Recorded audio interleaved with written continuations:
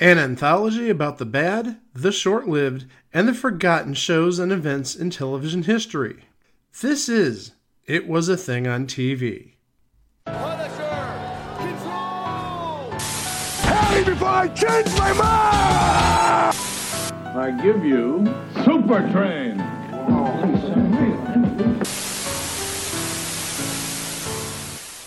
Episode 413, submission number 023, Buffalo Bill. Buffalo Bill aired on the NBC television network from June 1st of 1983 to March 29th of 1984, over 2 seasons, totaling 26 episodes, one of which went unaired.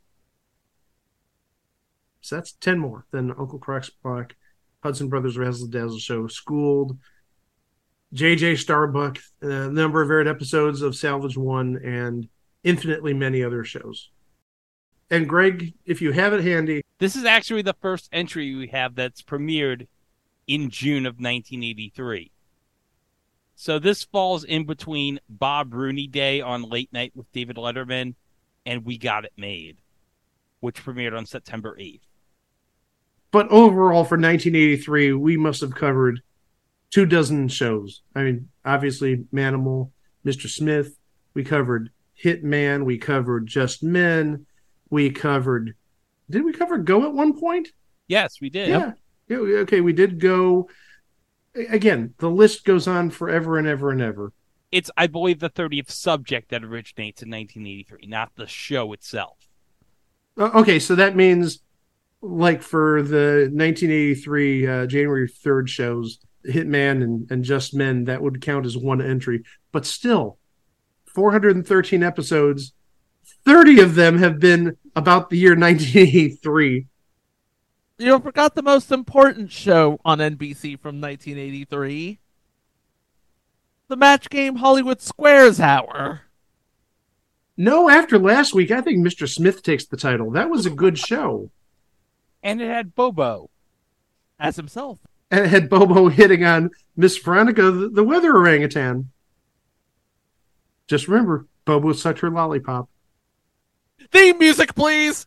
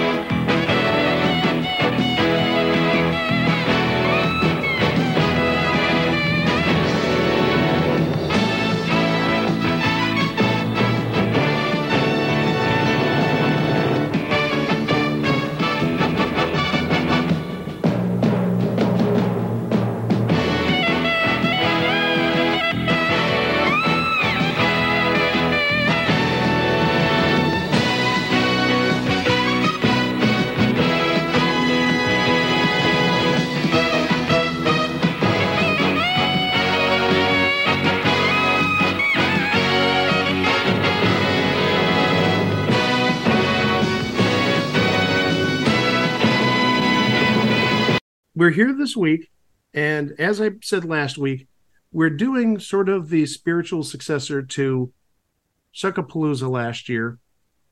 We're doing what I affectionately call Dabney Colemania. We're talking about Dabney Coleman, really one of the great actors from the 80s.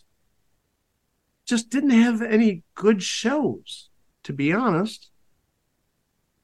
In case you don't know, Dabney Coleman, probably best known for being the boss on 9 to 5.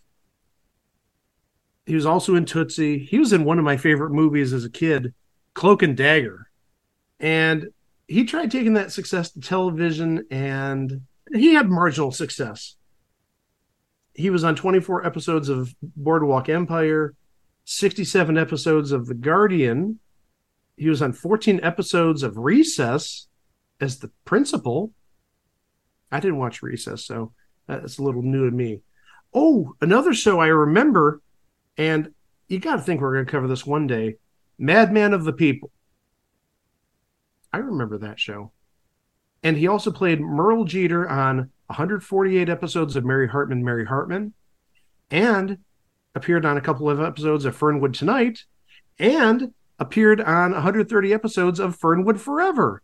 So he's deeply entrenched in that Fernwood Tonight, Mary Hartman universe. But we're not here to talk about Fernwood Forever, Fernwood Tonight, Mary Hartman, Madman of the People. We're here to talk about the first TV show that he had a starring role on that, really, taking a look at all the reviews I saw, everybody said this should be a hit. But obviously, as I said earlier, 26 episodes says everything but a hit. We'll get into the hows and whys later. But briefly, what this was about was Dabney Coleman played Buffalo Bill Bittinger. He was an egotistical talk show host on WBFL, a small TV station in Buffalo, New York. See, his name is Bill Bittinger. He's in Buffalo, New York. We get Buffalo Bill. Clever. And really, people who worked with him did not like Bill's qualities. Again, he had a bit of an ego, to say the least. He was sort of harsh around his staff. So maybe made a little bit of a uncomfortable workplace, if you will. And he actually aspired for bigger things. That was his goal. Well, I think that's like every TV personality's goal, is to move up in the food chain. Yeah, you like being in Buffalo, but you know what? It would be better if you're in Chicago. Or it would be better if you're in, even, let's say, a Toronto, a big metropolitan city, which is not that far from Buffalo. So yeah, Bill's ego may get the best of him and makes life miserable for everybody he works with, particularly his manager at the station, Carl Shub, who's constantly dodging lawsuits based on Bill's behavior. The one person that Bill is unable to bully is his director and on and off lover, JoJo White. Ooh. So, yeah, he wants to go to the big leagues, and maybe it's not best if you, like, trample all over your coworkers in the process. And what happens when he does trample all over his coworkers? Wacky shenanigans happen. There you go, Greg. There's the new hilarity ensues. Wacky shenanigans happen. Good. I knew you'd like me to use that. And as I said earlier, the critics actually praised Buffalo Bill. And I have an article from the day Buffalo Bill premiered, and this is from William Hickey. It's called Buffalo Bill Rides the Range of Top Comedy. NBC, a network striving to improve its primetime comedy lineup, is making a solid move with a splendidly humorous production called Buffalo Bill. Buffalo Bill has Dabney Coleman as a slightly dim-witted but totally ambitious television talk show host in Buffalo, New York. The character he plays, Bill Bittinger, is outrageous, obnoxious, deceitful, and thoroughly insecure. He is also highly amusing and notably endearing in his transparency. Shades of Merle Jeter in Mary Hartman. Again, that's the character that Dabney Coleman played in Mary Hartman. Coleman has done it again. That is, he has taken a character with little redeeming social value and somehow made him an enjoyable buffoon, a person to be reckoned with in the network television primetime scheme of things. With apologies to Buffalo, Bittinger is the proverbial big fish in a small pond and unhappy about it. While he praises the city at every possible opportunity, all the while he's plotting to get to the Big Apple and the big time. As the storyline goes, Bittinger, like many other TV talk show hosts, will do anything to boost his ratings. Also, according to the storyline, the more outrageously he behaves, the more the citizens of Buffalo tune him in, thereby sending his ratings heading for the stratosphere. It's a good thing that they do, for his big boss, the owner of the station, can't stand him. Being a practical man, however, the proprietor of the mythical WBFL TV tolerates Bittinger's presence because high ratings translates to big profits. Every farce needs a touch of realism to make it play. There's more to this, but I'm not going to give you like all 20, 30 paragraphs. It's actually quite a long article. But that's the general gist of it. Is Bill Bittinger loves Buffalo. doesn't want to stay in Buffalo, wants to go to New York. And basically, he's not making anybody stop him. He's going to irritate everybody he can. We talked about Dabney Coleman already. We don't need to get further into his resume. So we'll talk about the other people in this series. Playing his off and on girlfriend that we mentioned earlier, JoJo White, is Joanna Cassidy. And we mentioned her because I believe we talked about her in The Cool Kids. She was a guest star on that. Yes, we did. I can't believe that's the only thing we talked about her in, would be that. Yeah. She's had like a storied career. She was in like Blade Runner. She was in Who Framed Roger Rabbit. You're right about that. I'm just surprised that the only thing we might have talked about her in was The Cool Kids. Playing the station manager, Carl Shub, this is another one of those cases. We talked about it in the past, the butterfly effect, where, if something happened that TV history might be changed forever. If Buffalo Bill actually lasted more than a year, I think we'd have some changes with a certain TV show, one that's beloved to me. Playing Carl Shub, the manager of the TV station, is Max Wright. Willie Tanner. Oh, I thought we were about to talk about Misfits of Science, because we did talk about him in Misfits of Science. You're right, we did. Now I wonder, if Buffalo Bill lasted longer, how does that affect Misfits of Science? Again, stepping on the butterfly, changing time forever. But no, seriously, I know him best, and probably everybody listening to this knows him best as Willie Tanner on Alf. And if you get Plex, there's a 24/7 Alf channel. Not just 24/7 Alf, but you also get Alf Tales and you get Alf the Animated Series. You get all the Alf outside of Project Alf. But also, Alf is on the Maximum Effort channel on Freevee. Yeah, but it only airs like 2 times a day from what I've seen. Yeah, but it's still airing on Maximum Effort. It's still airing on Maximum Effort, and we've talked about how much we love Maximum Effort. Playing Woody, I don't have a role for him necessarily. I'm guessing he works at the station, maybe as a friend of Buffalo Bill's, is John Fiedler. And actually, looking at his face, we've talked about him. Where people might know him from is he voiced Piglet in The Many Adventures of Winnie the Pooh. He was Piglet's voice. Oh. But also, he was juror number 2 in one of my favorite movies of all time, 12 Angry Men. But again, you look at the face, and you've seen him. And again, we've talked about him because I've seen his IMDb in the past. And also, he didn't just voice Piglet in 1977. He voiced Piglet up till 2005. Ooh. Pooh's Heffalump movie. Oh, I remember that. Who's Heffalump? You would have been 20 at the time. What were you doing watching Pooh's Heffalump movie? I worked at Blockbuster then. Okay. Valid point. Could just see 20-year-old Greg sitting in front of the TV. I want to see the Heffalump movie again. While working at Blockbuster. It's like, oh, we don't have anything better. I'll just go in the break room and watch Pooh's Heffalump movie. I'm taking a look at Pooh's Heffalump movie. If I'm not mistaken, came out shortly before his death. And just taking a look, again, I said we've talked about him in the past. I see Love Sydney. I see Flying High. There's a number of shows we talked about him in the past. I think we talked about him in something more recent. I'm not going to sit here looking for it. But yeah, again, known quantity, not with us any longer, unfortunately. Playing Wendy Killian, who is a production assistant. She'd go on to bigger things after this. This did not define her career in any way. You may have heard of her. Gina Davis. I'm not even going to say anything because if you don't know who Gina Davis is, go watch a movie. Go watch Thelma and Louise. A League of Their Own. So many movies.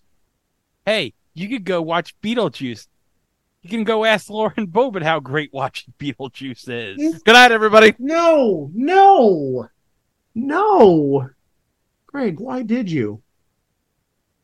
You set up that joke, and I just crushed it right over the plate. Well, no, I'm going to go for the Grand Slam because apparently Lauren Boebert was trying to feel her partner's Beatles juice. Good night, everybody. Oh, now you're silent. Okay. We're not going to talk about her companion. We're not going to talk about her, period, please. Playing Newdell Springs in this series, a podcast favorite. And again, another case of what if this actually lasted longer than a year? Because this person probably wouldn't get the role I think he's best known for. Talking about Charles Robinson. Oh, and speaking of Lauren Boebert, what was that she was holding? That's a penis. Thank you. I couldn't tell from this angle. And last but not least, in terms of regular actors, another case where, if this lasted like 5 seasons, this guy wouldn't have gotten his role of a lifetime. In the role of Tony, don't have a last name, unfortunately, is Meshach Taylor. That's right. If this lasted longer than 1 year, he would have never been in the 1987 cinematic masterpiece, Mannequin. I would! And Designing Women, just saying. And to tell the truth, let's just complete the trifecta there. By the way, how'd you like the fact that they snuck in that one Burger King commercial with Elizabeth Shue and Andrew McCarthy in the Mr. Smith break? Wonderful. The entire Mr. Smith episode was just absolutely brilliant. Did we mention the creators of this show? I was actually going to get to that because these are people that we've talked about often. This is, I think, at least the 3rd show we've talked about them on, and I'm sure there's more. Who we're talking about are Tom Patchett, Jay Tarsis, and Bernie Brillstein. I think Bernie Brillstein is the true legend of the 3, not to minimize what Jay Tarsis and Tom Patchett have done. I just think he's the bigger name, Bernie Brillstein. But Jay Tarsis, again, I think this is the 3rd episode we've talked about him on, at least the 3rd, because we definitely talked about him on Open All Night, and we definitely talked about him on The Duck Factory, which would have also been another 1984 show. So again, a quality name, and spoiler, we're going to talk about him in the next episode too, so that's going to be 4 episodes where we've talked about him. And Tom Patchett, I do believe, is the partner of Jay Tarsis in terms of production, creation, and whatnot. I remember his name on Open All Night for sure. Tom Patchett. So we've talked about him as well. And with that, let's talk about some episodes. Starting with the pilot. When his best friend Pete Killian of 60 Minutes dies, Bill Bittinger, the egocentric talk show host of the high-rated local show Buffalo Bill, immediately applies to 60 Minutes as a replacement news anchor. While Bill makes absurd pledges to Dan Thornwell, it is obvious to anyone but Bill that director JoJo White and the CBS network executive Dan Thornwell are attracted. Bill later blunders into Joanna's apartment, picking up where he thinks he left off, even though Joanna has changed the lock on her door and told him to not drop by without calling first. Even when Thornwell appears at the door for their date, it takes Bill a few minutes to realize that Joanna and Dan are on a prearranged date, though he still tries to turn it to his advantage. After turning down an apparent contract offer from Carl, he receives a phone call from CBS. When he tells the live audience that he has elected to stay in Buffalo for his talk show, JoJo opines the crew that Bill obviously was not offered 60 Minutes. Bill refuses an order from Carl to hire a new research assistant until he meets and subsequently hires the late Pete Killian's beautiful and intelligent daughter, Wendy. Maybe it's just me. Seems kind of weird that they'd mention not just another network on this show, but another show on that network. I know that NBC didn't have much going for it necessarily in the news department in 1983. I mean, they could have used Today. They could have used First Camera, even though that's probably a step or 2 down. But I just find it weird that they used the name CBS and used 60 Minutes, unless this was originally pitched to CBS. We do have a name in this episode playing Dr. Murphy, the professor himself from Gilligan's Island. Russell Johnson. Got another name in this episode, too. Somebody we talked about already. Playing Dan Thornwell, Jason of Star Command himself, Craig Littler. This takes us to episode 2. Buffalo Beat. After his bad interview with female chef Teresa Gallardo, Bill is given a co-host, prompting him to be worried about his popularity. Much to his relief, actress and model Tamara Brooks has stage fright, panicking. Bill is fearful for his life when his African-American makeup artist, Nudell, confronts him over Bill's comments about him. Nudell being Charles Robinson, as we mentioned earlier. Couple names in this episode. Playing the lovely Tamara Brooks, the equally lovely Simone Griffith, Annie from Death Race 2000. And playing the chef, Teresa Gallardo, Elsa Raven. Ida Strauss from Titanic played a role on Amen as the housekeeper to Deacon Fry, Sherman Hemsley. Make sure he's all prim and proper for the Boom Boom Room. Episode 3. Woody quits. After enduring insults from Bill for 3 years, Woody quits as a stage manager and demands an apology, prompting Bill to hire Nudell as his replacement. Nudell turns out to be an incompetent stage manager. Woody, who also works for a company that manages properties, threatens to evict Bill out of the apartment. In the station's cafeteria, Bill hurts Woody by pushing his chair onto him, but then apologizes. Woody takes it as an apology for Bill's past demeanor toward him. That will take us to episode 4, Buffalo Bill and the Movies. During his interview with actress Lauren Stockton, Bill calls Joan Seeger, the producer of the movie My Father's Blood, featuring Lauren, for an audition to be a character's father. After Bill loses the part, he rehearses a scene with a firefighter chief at the talk show to win his audience's esteem. Unfortunately, the rehearsed scene prompts the audience to praise the chief's acting abilities, leaving Bill disappointed. Even Woody thinks that Bill stunk and overacted. I don't want to say I'm surprised, but Buffalo Bill comes across as a bit of a ham, as one who would overact. Playing Joan Seeger, the director of the film that Lauren Stockton is in, is a lady by the name of Lou Leonard, who was also in an episode of Amen, but was on 10 episodes as Gertrude Riley of Jake and the Fat Man. The original, not the prequel. Did she get asked by the Fat Man about what was in the cheese Danish? No, I don't think she got asked about the cheese Danish and what was in it. Sorry, Greg. Lou Leonard, looking at her, I remember where I know her from. She was on the season 3 premiere episode of Married with Children, where she played like the evil librarian, Mrs. DeGroot. Al hated her.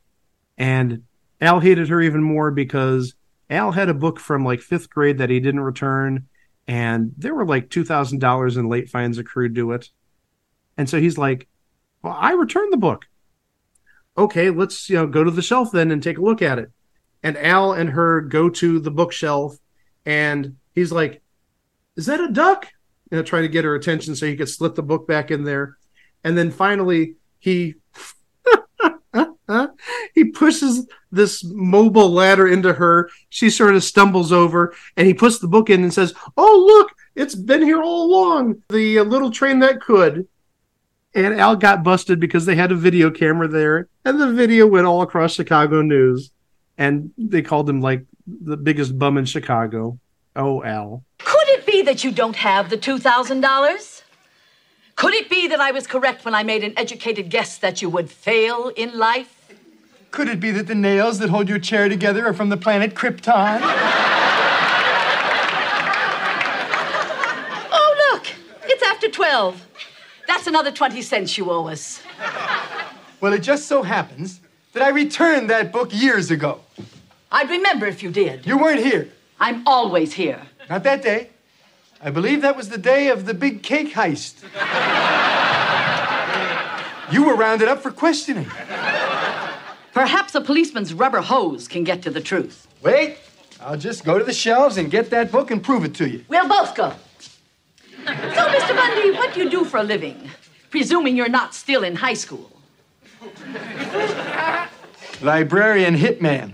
I thought so. Let's see, I know I put it here somewhere. Is that a duck? The book, Bundy, the book. Yeah, maybe it could be. Oh, here it is.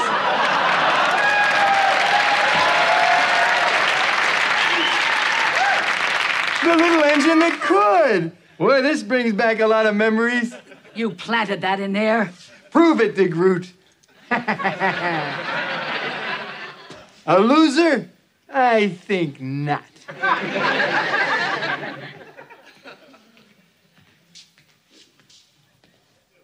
So, I paid a little fine. I apologized. That was it. Oh, see, Al, you were worried over nothing. Yep, you're right. Kids, let this be a lesson. You can't do wrong doing right. On the darker side of the news, surveillance cameras in the Oakwood Library caught the man with the most overdue book in the city's history as he sneaked the little engine that could back on the shelves to avoid paying the fine. Watch carefully in slow motion as he distracts and almost kills the librarian, then slips the book back on the shelf. So take a good look at this man. He's been identified as Chicago's own Al Bundy. In this reporter's opinion, a true piece of human garbage.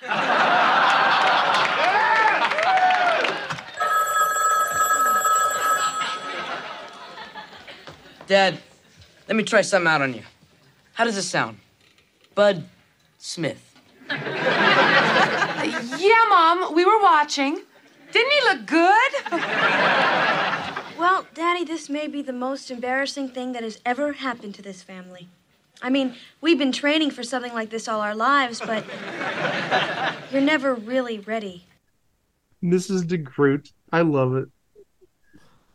Did you say there was another name in this episode? Yeah, playing Lauren Stockton, the actress, is Deborah Geffner, an actress, singer, dancer, writer, director, filmmaker, coach, animal lover, and mom, who was in All That Jazz in 1979. So she and Bob Fosse, they get along just fine, thank you very much.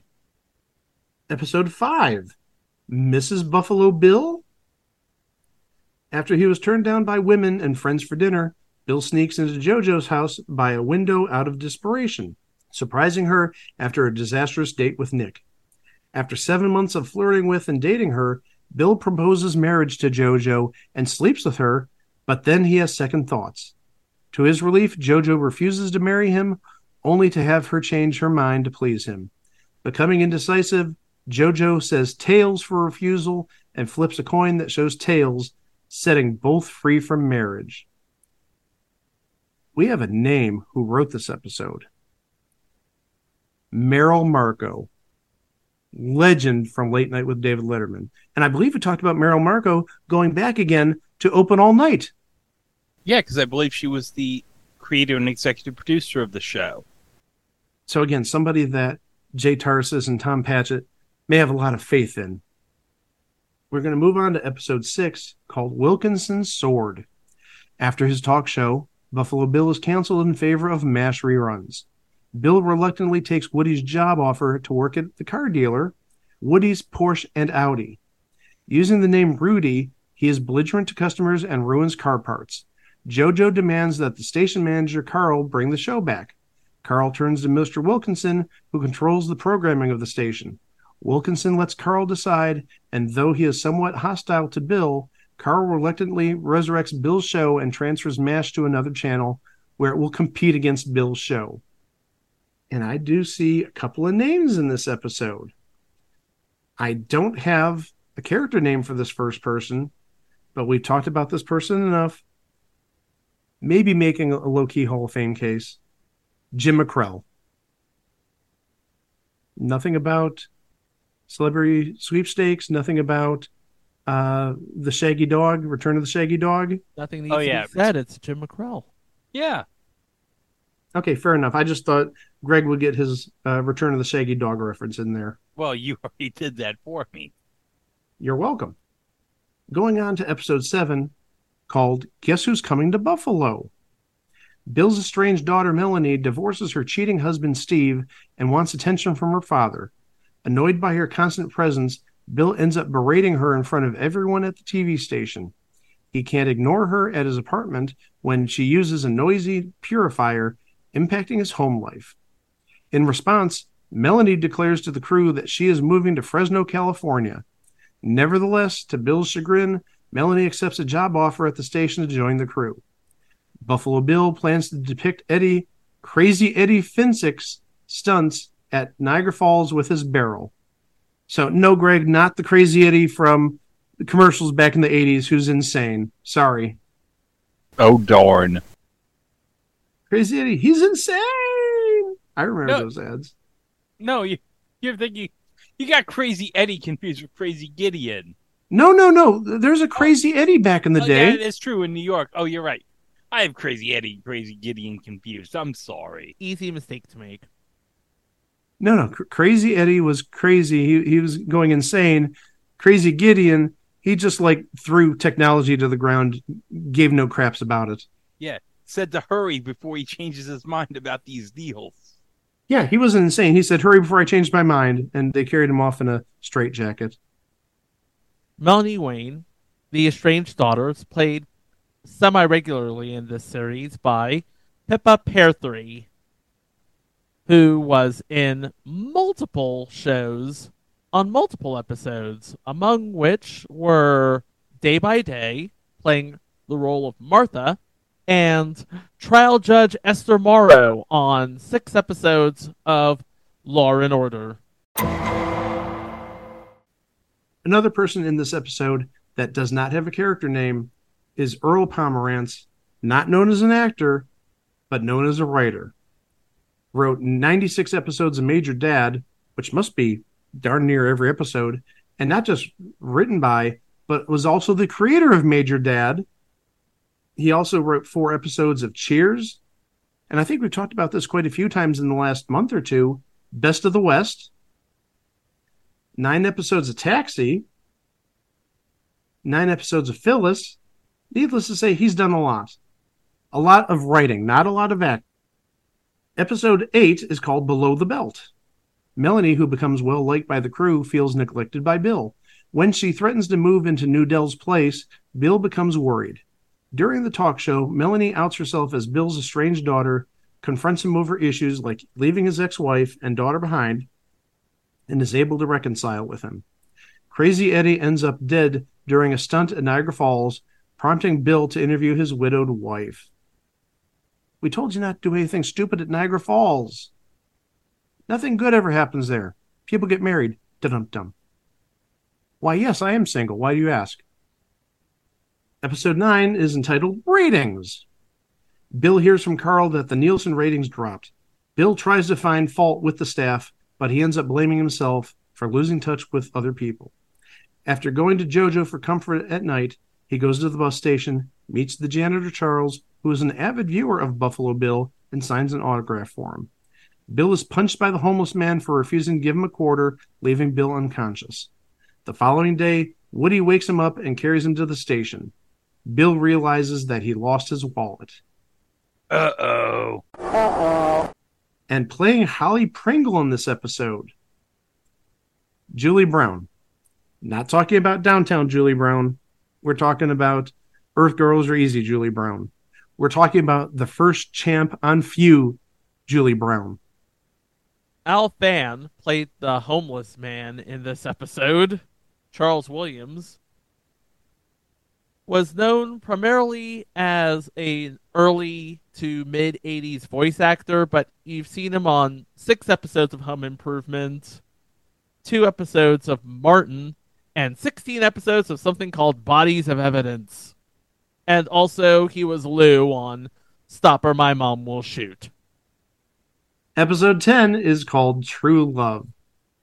Bill is attracted to Melanie's new friend, Angela Katumi, and wants her to play a flute on the talk show, but Carl refuses. When Bill goes against his orders, Carl interrupts the broadcast without regret.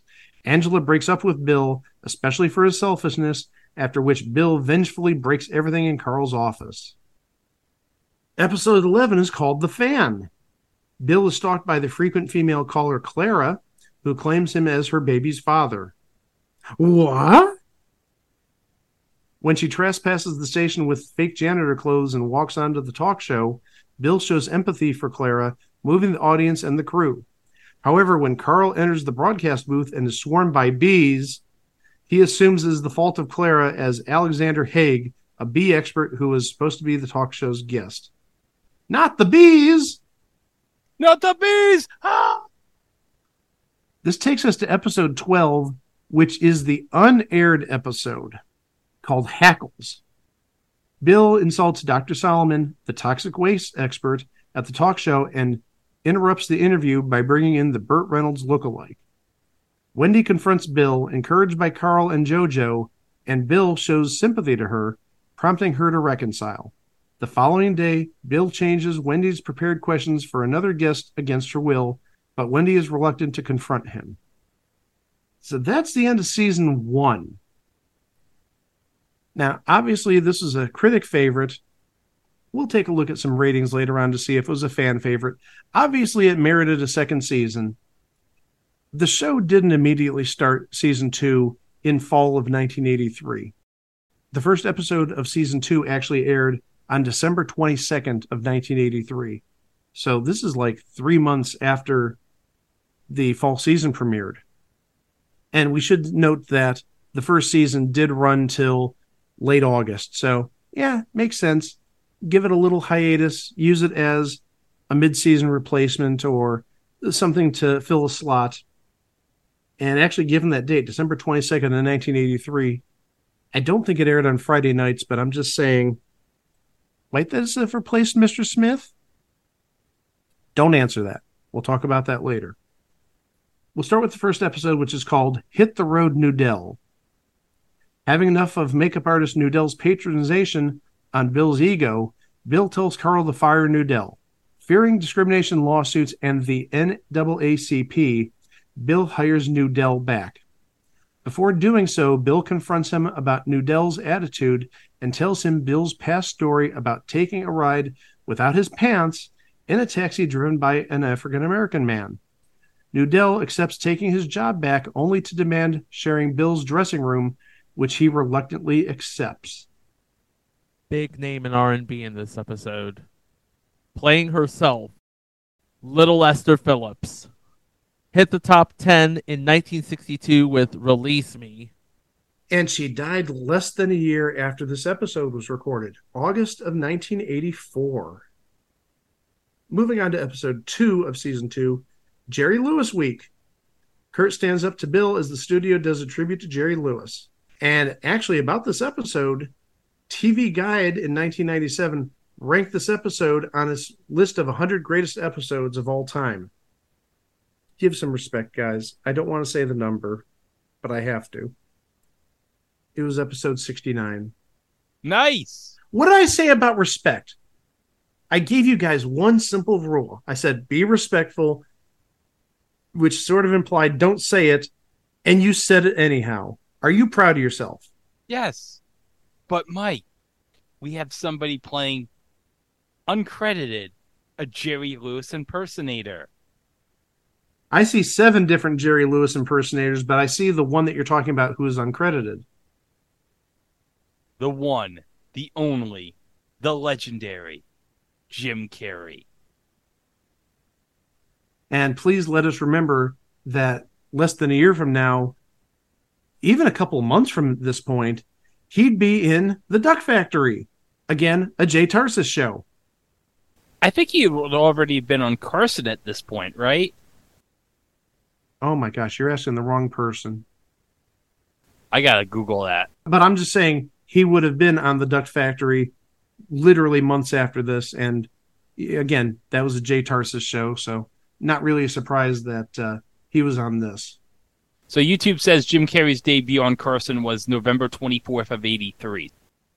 And another big name, playing Staunton McMuller, is James Cromwell. I think all we need to say is Babe. That'll do, Pig. And another credit for a show I absolutely loved, which I think went downhill as time went on, but I loved it nonetheless, at least the first 2.5, 3 seasons. He played Natalie Z's father on The Detour. You guys didn't watch The Detour on TBS? I've watched The Detour on TBS. I watched it for Jason Jones. Jason Jones and Natalie Z, absolutely. But that was such a hilarious show the first 2 seasons. Then it sort of went sideways the 3rd season, and then it went just totally off the chain the last season. And we're never going to cover it because I love that show so much, at least the first 2 seasons. No. Did we also mention Keone Young as a Jerry Lewis impersonator? I think you just did. Yep, so we have Jim Carrey, Keone Young, and 5 other people. And for the people at home who don't know who Keone Young is, could you please fill in the gap there? Voice actor, that Asian guy from That Thing. I believe we talked about him on Tales of the Gold Monkey, but definitely in Samurai Jack, and currently on Gremlins Secret of the Mogwai. Oh, I didn't even know that was airing now. We have talked about him in the past before because he was on an episode of Grady. Remember when we entered the Sanford verse? But also, he was on an episode of I'm a Big Girl Now. And he was on an episode of The Duck Factory. And an episode of E/R. Not E-R, Greg. Don't get me started. E/R. And Lady Blue. Oh, that's great. So that's 5 right there. Just remember, Lady Blue is all about Jamie Rose and her peace. Yeah. You know what we're talking about. Episode 3 from season 2 is called The Interview. The staff has an interview with a TV news reporter regarding their true feelings about Bill. And we actually have a name playing that TV reporter. Playing Leanne Cook is Gail Edwards. You might remember her as Vicki Larson on Full House, or she was on It's a Living. Dot Higgins, 120 episodes. And she was on an episode of New Love American Style. You're welcome. It's a good show. It's okay. It's tolerable. We're moving on. I didn't want the G-Man to come in here and argue the merits of New Love American Style. So that'll take us to episode 4, Company Inc.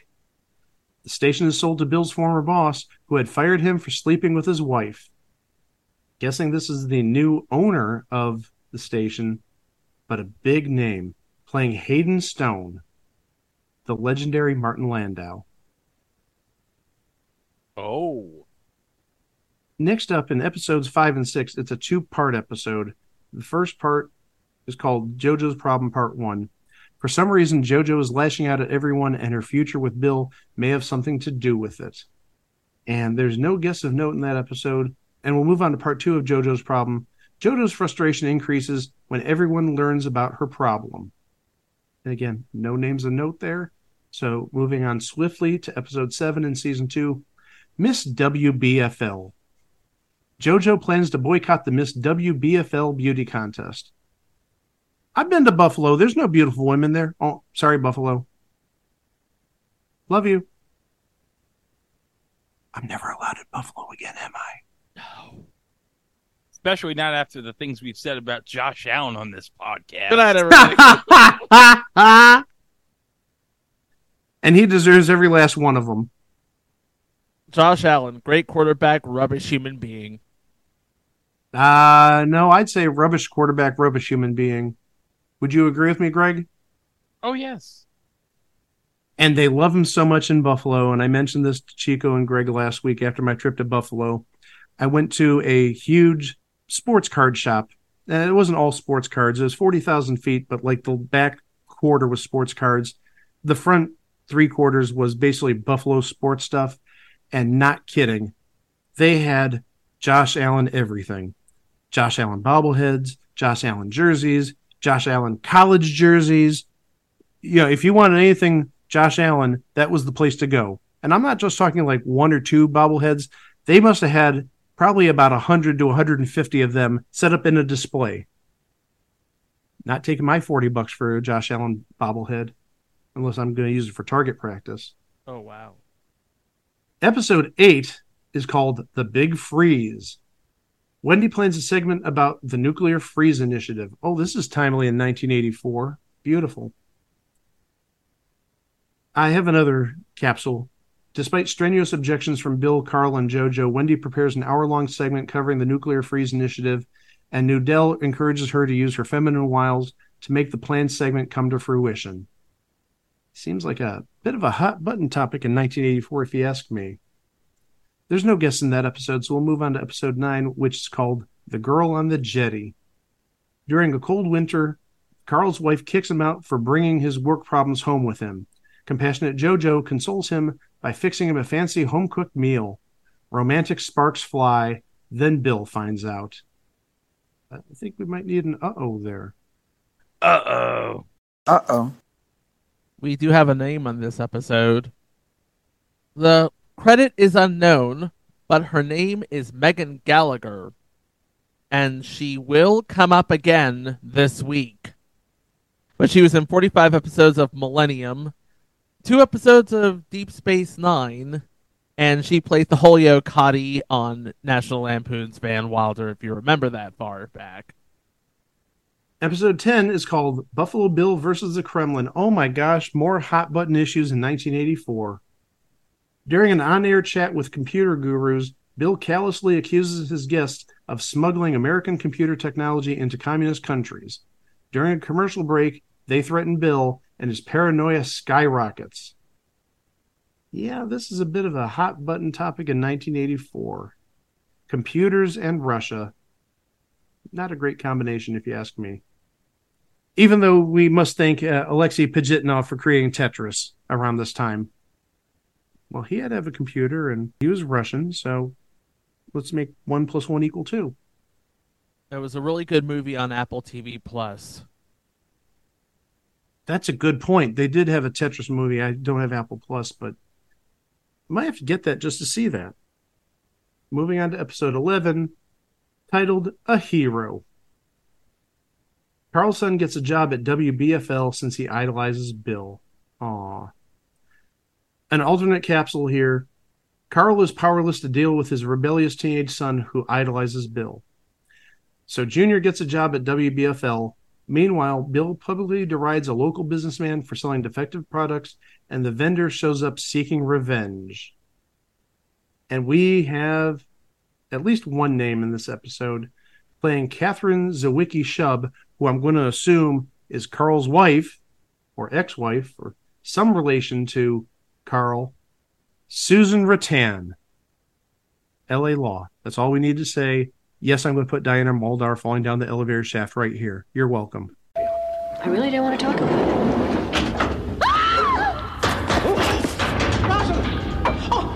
Oh my God! See, I don't even need prompting anymore. I know where these things go. But playing Junior, somebody we talked about on the Open All Night episode, Sam Whipple. We did talk about him in the Open All Night episode. I remember that.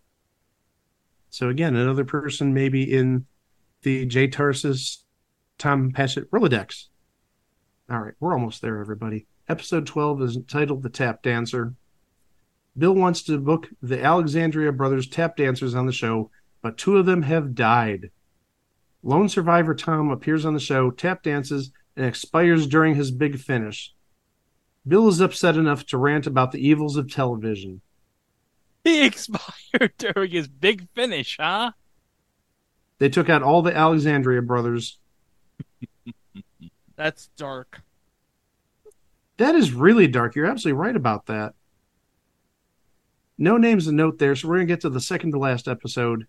Have yourself a very degrading Christmas. Well, it's no Bevo home for the holidays. Really?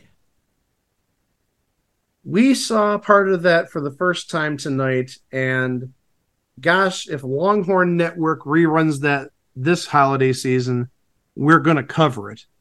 Well, the thing is, this is going to be the last holiday season it's going to be covered ever because Longhorn Network is going bye-bye. Huh? Longhorn Network is going bye-bye.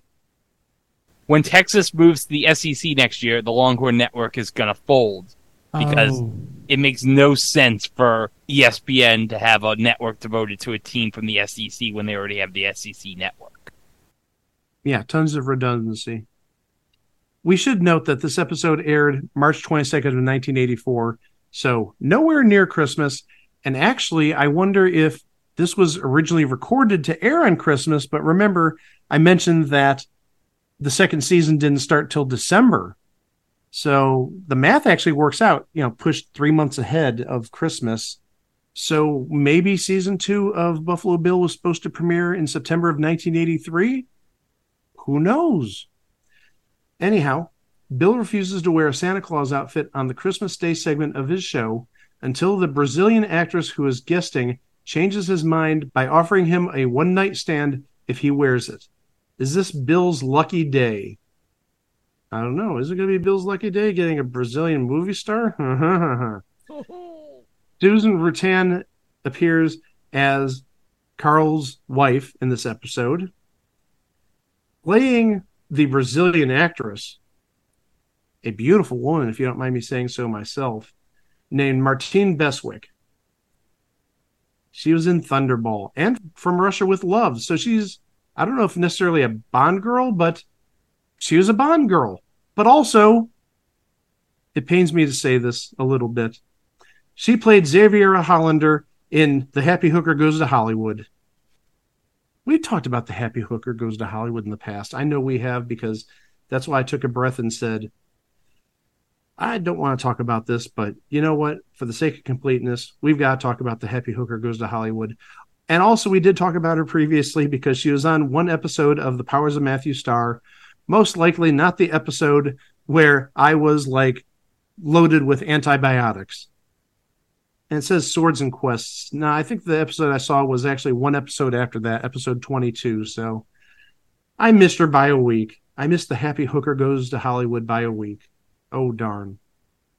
And that's going to take us to the final episode. Church of the Poisoned Mind. After injuring his hand during an on-air martial arts stunt, Bill accuses his next guest, a Roman Catholic priest who is raising funds for a youth center, of sexual misconduct, and the audience sees Bill's true colors. Not touching this one with a forklift. And based on that, I'm guessing you guys aren't either. Brad Mall was in this episode. Wasn't he in Match Game for a couple of weeks? I know he was on 5 episodes of something called Romance Theater. He was indeed on a week of Match Game, but it was in 1991. Well, that's Buffalo Bill. And to say the least, it did get some acclaim. The series did get 11 Emmy Award nominations, including 2 for Outstanding Comedy Series. Joanna Cassidy also won a Golden Globe Award in 1984. And actually, going back to TV Guide, they ranked Bill Bittinger number 42 on its 50 greatest TV characters of all time. Not bad for a show that lasted 1 year. One of the top 50 characters of all time. And actually, Brandon Tartikoff, legendary NBC executive, wrote in his memoirs that his biggest professional regret was canceling the show. I can understand that, especially given what was coming down the road in fall of 1984. Maybe it's just one of those cases of, too much good stuff coming down the line. I mean, we had, at that point, the Mr. Black show. That was the big show premiering in fall of 84. But also you had Family Ties. You had Night Court, which had respectable ratings. You had Cheers, and we talked about Cheers' struggles the first couple of seasons.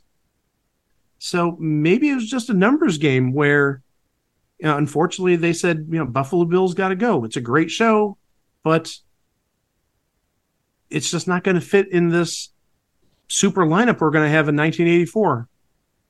I don't have many weeks worth of ratings.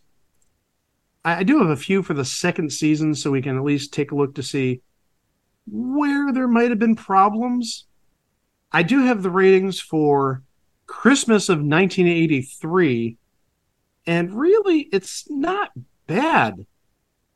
Out of 67 shows, it ranked right in the middle at 34th, ahead of such big names as That's Incredible, Silver Spoons, Different Strokes, Fantasy Island, St. Elsewhere, Knight Rider, TJ Hooker, Ripley's Believe It or Not. How was that, Greg? Pretty good. Thank you. Manimal, Rah! Three's Company, Whiz Kids. So it did better than, again, half the shows. If we look at the first week of January, maybe it's the holidays. I don't know. 46th out of 67. So that's the bottom third. Not great, but still, again, better than Different Strokes, Silver Spoons, Ripley's Believe It or Not, We Got It Made, St. Elsewhere, Mama's Family, Whiz Kids. And then another week later, so this is the second full week of January, 57th out of 71 shows. So I think we're seeing the tumble now. Yes, it's a good show, but nobody's watching it. Or not necessarily nobody's watching it, but not enough eyes are watching it, if that makes any sense.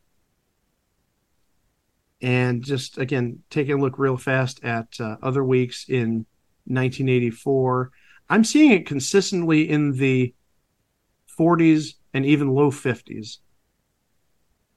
And yeah, maybe when you're going up against 60, 70 shows, maybe getting a renewal is, well, not necessarily a guarantee, but maybe it might be a little challenging. First week of February, 57th out of 65 shows. So you're like right near the bottom 10% there, bottom 15% for sure. Not good. 46th out of 59 shows. So again, bottom quarter, not good.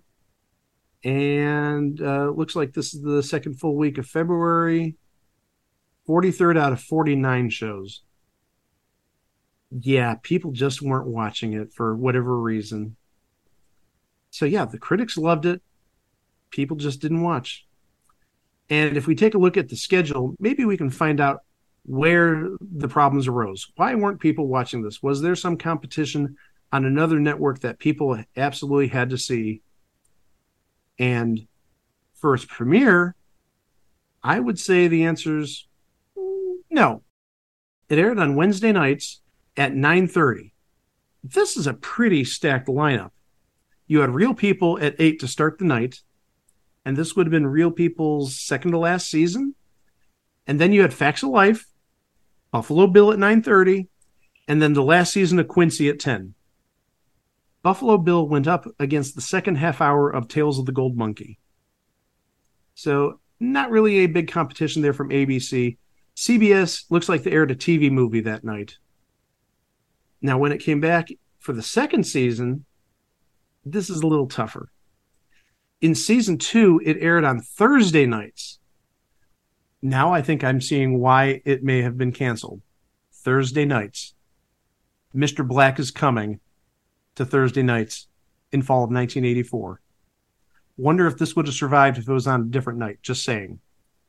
It aired at 9:30 p.m. on Thursday nights after Cheers, before Hill Street Blues. Pretty plush time slot if you ask me. Especially since Cheers is on the rise and Hill Street Blues is a known commodity at this point. On ABC, it went up against Masquerade, the first half hour of a 1.5 hour installment of Masquerade. This might have hurt it, though, on CBS. The second half hour of Simon and Simon. But there is a positive side to this. If you would like to catch Buffalo Bill, it was released on DVD. Might need a little luck finding it because, from what I could see, it was released in 2005. So it might be hard to find, especially since I'm guessing it's been out of circulation for probably 17 years at this point. I don't see a ton of audiences clamoring for Buffalo Bill on DVD. Any final thoughts, gentlemen? Some of the episodes can be streamed for free on YouTube. I've actually watched a few of those episodes, and the writing was pretty clever, the acting was top-notch, and it was altogether a really good show with a lot of talent in front of and behind the cameras. Problem is, as we've seen many a times before, talent does not translate into ratings. You know, I wonder if this aired a year later or a year earlier, if possibly this would have survived longer. And also the same with Mr. Smith.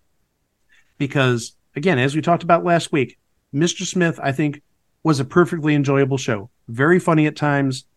Just the competition it went up against was killer. This show, brilliantly written.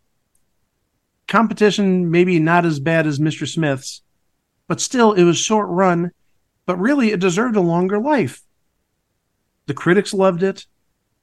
Maybe it's one of those things like it's the best show that nobody's watching, which I think is what people said about Cheers back in like 1982, 83. It's the best show you're not watching. And then a couple years later, people started watching it, and it's a classic. And again, Brandon Tartikoff, legendary genius at NBC, admitted that one of the worst decisions he made was canceling Buffalo Bill. Such is life, unfortunately. And Buffalo Bill may have been a favorite among the critics, wasn't necessarily a favorite among TV viewers, and it was a favorite of Brandon Tartikoff's, but he has regrets. And for those reasons, sadly, Buffalo Bill is just a thing on TV. That'll be it for this episode of It Was a Thing on TV, but please always remember you can go to our website at itwasathingontv.com where you can listen to the 412 previous episodes. We have everything there. Minisodes, live shows, extended versions.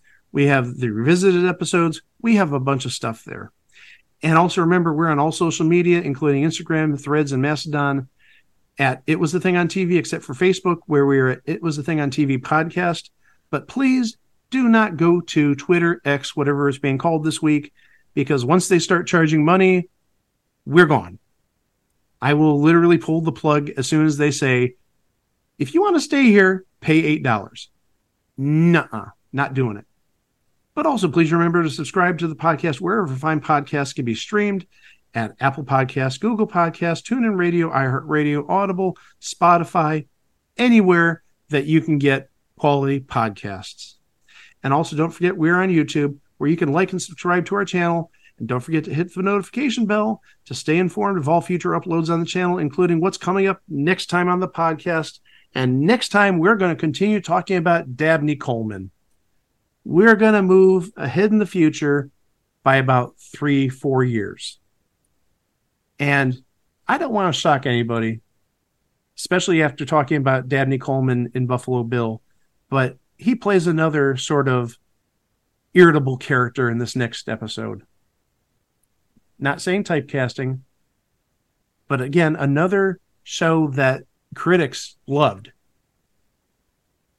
Did audiences feel the same way?